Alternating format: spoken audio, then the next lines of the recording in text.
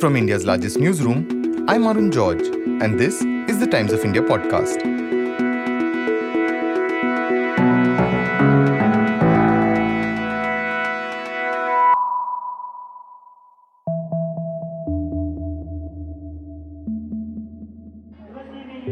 A family day out. Young and old flock into the Sri Lankan president's house, seeing for themselves how this political dynasty has been living. The president was moved by his security team to an undisclosed location earlier, while protesters ransacked his bedroom and took photographs on his bed. Gota Rajapaksa has just resigned as the president of Sri Lanka. After weeks of protests over the economy, protesters stormed the Sri Lankan presidential palace on the 9th of July. On the 15th of July, it was finally confirmed that President Gotabaya Rajapaksa, who has left the island nation, had resigned. However, that only presents another political dilemma, with little clarity on who will take charge of the administration of Sri Lanka and how the economic pain of the average Sri Lankan can be eased quickly. To understand how the current political drama could play out in Sri Lanka, we spoke with Padma Rao Sundarji. Padma has been covering Sri Lankan politics for decades and is also the author of the book Sri Lanka, The New Country. Padma explains the biggest challenges the next president and prime minister will face. She also talks about why the Rajapaksas aren't out of the picture just yet, and also the role that India can play at this time to help Sri Lanka. Padma, over the last 2 weeks, we've seen pretty dramatic scenes where the Prime Minister had to resign after his house was set on fire. The President had to flee the country after his palace was invaded by protesters. You know the kind of anger that we see in Sri Lanka? Did you see this coming? Well, I certainly saw the anger coming, not seen this kind of outpouring of people out onto the streets. This is people actually who voted. And the peculiar thing is that, I was there in 2019 when the last elections happened. And when Gotabaya came to power, there was this huge groundswell of support for the Rajapaksas and for their new party, simply because people were fed up of the old government. So going from that euphoria of 2019 to the kind of outpouring we're seeing on the streets now, which are against Gotabaya, is, it's like a 365-degree circle. What I did not want to see coming, but I feared it may come, is the level of anarchy and also vandalism that we saw. People are trying to brush it under the carpet now. I see people saying, it was nothing, it was just a few scratches here and there. But that is not the issue. Issue is that it could have reached tipping point. Look, Mr. Gotabaya Rajapaksa may be a crook. Ranil may be a crook. They may be all crooks, and their people have every right to be angry with them. But had those incumbents been within those buildings at that time, I shudder to think of what might have happened. I think that was a dangerous thing, which I, didn't really expect. I tend to increasingly believe, and many of the supporters themselves on the streets of the protest movement told me privately, though they didn't want to be quoted, that there is an element of extreme left-wing Marxist groups behind a certain section of vandals. I'm also going to just expand on this a bit, but in terms of the police and army and the fact that they sort of stepped away, was that a bit of a surprise? Well, the police and army didn't exactly step aside. It's just that I think they were very wary and very cautious of displaying any brute force or, more than going beyond the tear gas and the water cannon kind of repulsion of the crowds. More so because they knew that, I think they were made aware of this tipping point, that people are so angry that, if there were even one casualty, even with a rubber bullet or something, then the whole place could have been set on fire. So I think they were being cautious and trying to sort of do only the basic management of the situation. But I don't think they were particularly, I think later when the armed forces came in, when the emergency was declared and the army came in and showed a greater presence on the streets, I think they mean business. They're not going to let Sri Lanka erupt in anarchy again. They're not going to let things go out of hand, beyond this point. So with Gotabaya finally stepping down as president, Sri Lanka now has an interim president in the form of Ranil Wickremesinghe. What happens now? Well, it's He's an acting president, yes, but there was initially some confusion about according to which clause he became acting president. There are two clauses in the Constitution, Arun. One is a clause that says that if the current president is indisposed or unable to execute his duties or has had to leave the country for whatever reason, then he can ask the prime minister to take over as acting president. And that clause does not actually place a date. It doesn't have a deadline for by when elections have to happen and how long the acting president can stay acting president. Other clauses, when the president resigns, actually formally resigns, and then in that case, a date has to be set within a month for a vote, a secret ballot to be held in parliament to choose a new president. There's been a lot of, I think, willful confusion over this so-called resignation letters since the very day of the invasion of the presidential palace. Since that day and since the day that Gotabaya was whisked away by the army, there has been a certain amount of playing around with this resignation letter, both on part of Gotabaya Rajapaksa as well as on part of the speaker and the parliamentarians. Finally, now it has boiled down to a real resignation letter, which came by email, which was authenticated by the speaker. And this is under the clause resignation, which means that Ranil has a shelf life of only till the point in time when the vote is held. And of course, he will be running for president again. And he is likely to have an upper hand in this scenario, not only because he's the most experienced politician, but also because he would have already been in place for at least 10 or 12 days as acting president. So that sometimes tends to help psychologically. And he has the support of the Podujana Peramuna party of the Gotabaya of the Rajapaksas, which still has a slim majority in parliament. But, it's early days, Arun, because there are about 45 members. These are people who gave up supporting the ruling party. Most of them are from the SLFP, the Sri Lanka Freedom Party, which is the original party Mahinda Rajapaksa belonged to before he set up the PPP. Everybody is out to get their support over the vote. The whole big thing has turned into a game of wheeling, dealing, being hard for votes and that kind of thing. And I've been getting the impression the last 2 or 3 days that they're somewhat losing sight of the wood for the trees. The biggest crisis at the moment, Arun, as you know, is the economic crisis. It is of burning urgency. So I think these are political formalities and shenanigans which should really be set aside and people should just get on with the job. That's the sort of next question from me as well. Why aren't elections being held? Especially if the leaders clearly seem to have lost the mandate. Why is this sort of being extended till the next election? I was speaking to some parliamentarians yesterday and asking them the same thing. And they told me that the reason that the elections cannot be held now is because the parliament has to volunteer to dissolve the election. That's when you can have a snap election. And neither the speaker nor the PM nor the president are authorized to do that. As far as the presidential power to dissolve the parliament is concerned, he can only do that after March next year. Also, they're not really in a position to hold elections right now. I mean, they have no money.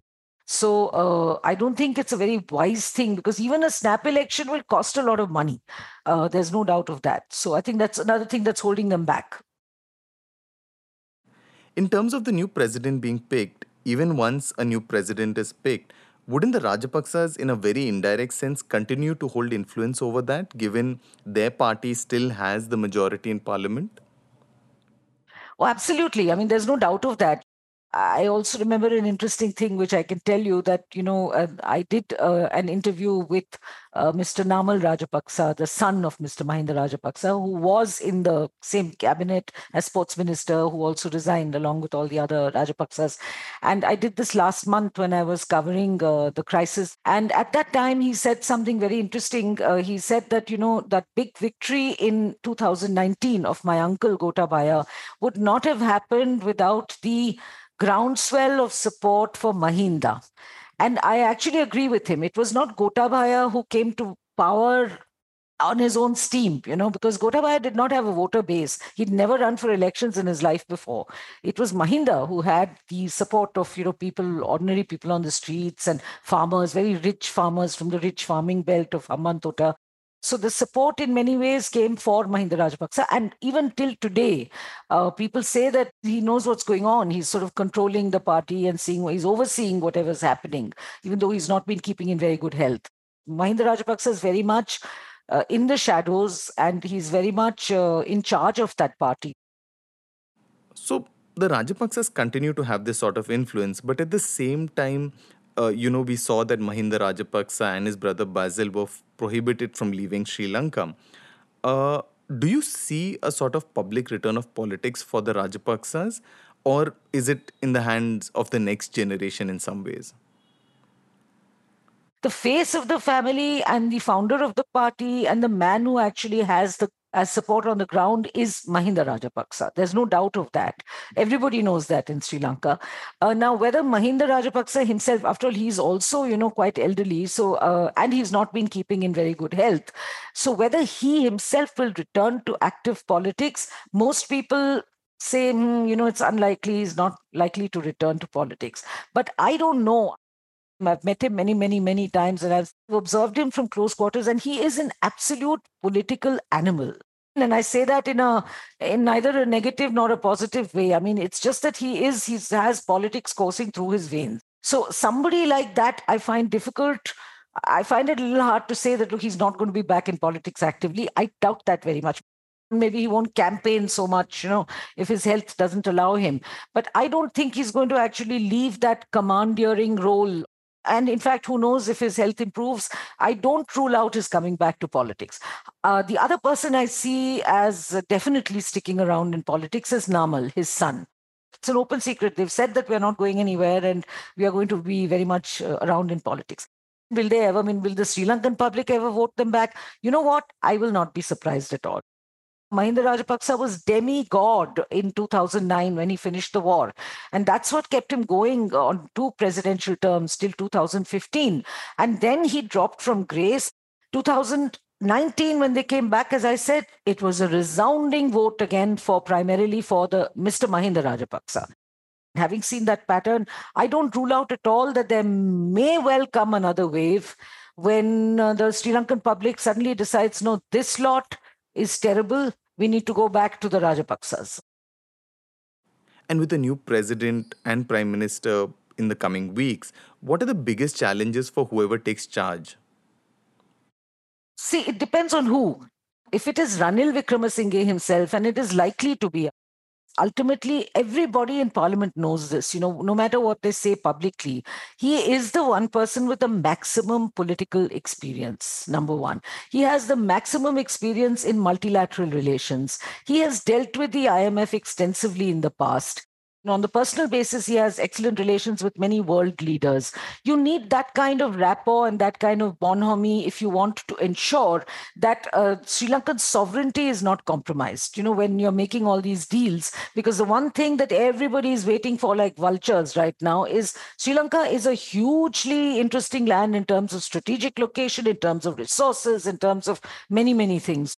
And it's a democracy, that's very attractive. And it's a part of the BRI, China's Belt and Road Initiative. And that is the precise reason why all these guys are arriving here. And if Sri Lanka is broke and it's going to ask you to restructure the money it owes you, or, and is practically in a position where you can extricate any favor out of it.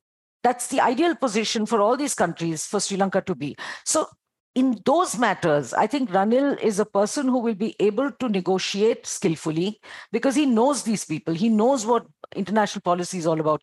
The other persons who are in the running, they may all be very well-meaning. Of course they are. They all want the best for Sri Lanka, I'm sure. And, some of them are excellent speakers like Sajid Premadasa, if you hear him, can really work a crowd, and all that. But does he have that kind of experience?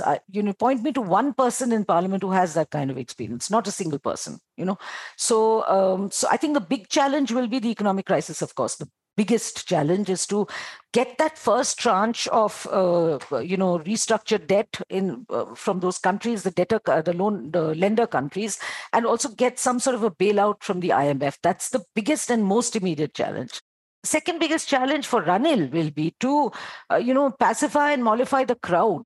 They made it very clear, and they're saying it even now, that we're not going to accept Ranil as prime minister, president, because primarily because even those who like Ranil, on a personal basis, are saying primarily because he was not elected to parliament. He lost bitterly at the last election, and he has one seat, and that is a nominated seat. How can he now suddenly become? He was acting, even to make him prime minister was wrong, and now to make him president will be even worse. But somewhere down the line, people are forgetting. And I was reminded of this yesterday when I was listening to another Sri Lankan parliamentarian speak. That did you imagine in 2019, when Gotabaya Rajapaksa got 52 point something percent, 52.5% of the vote share and became president? Did you imagine on that day that today he has 0% of the vote share, the same Gotabaya, right? So the same way, the man who had 0% of the vote share in 2019, I mean, you have to also allow for some kind of changes and some kind of adjustments and allow him to take on that role simply by looking at his qualifications and examining whether he is suited for the role of dealing with the IMF right now. So that kind of flexibility is not being shown by the crowd. Within Parliament, I think they will eventually have to unite over that point. I think that will be a big challenge for Ranil to somehow win over the trust and confidence. If not win over the trust and confidence, at least be able to convince the public, the Sri Lankan voting public, that look, give me a chance. Just give me a chance till August, because August is some sort of a turning point. They have to provide the IMF certain fresh guarantees by then. So at least till then, people have to be patient and they have to give whoever it may be it Ranil or be it somebody else. But Ranil's challenge will be this additional challenge in addition to the economic crisis. But all of this means no reduction in pain for the average Sri Lankan anytime soon, right? We're going to see this for a while. Oh, none at all, Arun, none at all. It's practically impossible to live like this. How are they dealing with it? They're dealing with it. From what I hear, many people are cutting down how much they eat, which is really, I mean, it's tragic. They are dealing with it by homeschooling, many of them, because the schools have shut. And I think however they deal with it, the one thing that they have to have tons of right now is patience. And they have to shake off that edge of anger that leads to vandalism. Because the minute you let that happen, then you will attract actions from other countries and from, around the world, which you will not like. So the Sri Lankans have to be patient. And I can only hope that the food crisis is solved immediately, because they're all interlinked. I mean, an auto rickshaw driver, if he doesn't have petrol, he can't take people on rides. And if he can't give people paid rides, then he can't feed his family. And even if he somehow musters up enough money to feed his family, sort of the basics that he can get together, the prices of goods have increased by more than 50%. So the first thing that has to be handled is the food crisis, so that, Sri Lanka is not staring at starvation. All these opposition politicians, they've been, thundering from the rooftops about Gota should go, Ranil should go, this, that, and the other. Look, they were offered positions of responsibility even while Gota was there, when there was talk of, after Mahinda resigned and they said, let's form a kind of all-party administration and all that. At that point in time itself, the last president, Gotabaya Rajapaksa, offered them places. The opposition said, look, come in and, take up leadership roles and, let's all solve this crisis together. They refused. Now, if you are really so convinced that you are the better answer to leadership and you have the answers to the economic crisis, then why not come in and help your country by joining an interim administration? They didn't do that. A lot of people of whom we thought would, come forth enthusiastically to be the presidential candidate, a lot of them are having second thoughts, because Arun, at the end of the day, nobody wants the responsibility, because these problems, as you point out, are not going to be solved overnight. The Sri Lankans will have to put up with at least 2 to 3 years of hardships, of shortages, of austerity measures, of higher taxation, and all that kind of thing. So I'm afraid it's not going to be an easy ride for the Sri Lankans. That's something the public has to learn. They have to know that. They have to accept it. You cannot expect somebody to just come in and, do miracles overnight. It's not going to happen. And India's played, like you said, a role in sort of bridging the finances of Sri Lanka so far. But now there's going to be a change in leadership. India could have to provide help again. What does this all do for ties between the two nations? I think ties between the two nations are going to remain pretty undisturbed for now. I don't see anything happening overnight. There's not going to be such a radical shift in bilateral and multilateral policies. What I foresee is India's role becoming more important in Sri Lanka, not just because of all the reasons that people tell you, cultural links and historical links and brotherhood and Tamil, not that at all. All our neighboring countries, we've always had this, India always has this big brother kind of image. People tend to envision it as a bully, of sorts. And I've always advocated that we, tone down that big brother, stance in the neighboring countries if this neighborhood first policy has to be successful. I think given the scenario now where global players, the big lenders, will all be circling in on Sri Lanka looking for their pound of flesh in return, I think now India should play the big brother by protecting Sri Lanka. You see, because India has much more clout in the international arena. So I think there India can play a very constructive role, a discrete role, play a big brother role, but not to the advantage of India, but to the advantage of Sri Lanka, by ensuring that these international negotiations do not compromise Sri Lanka's sovereignty in any way.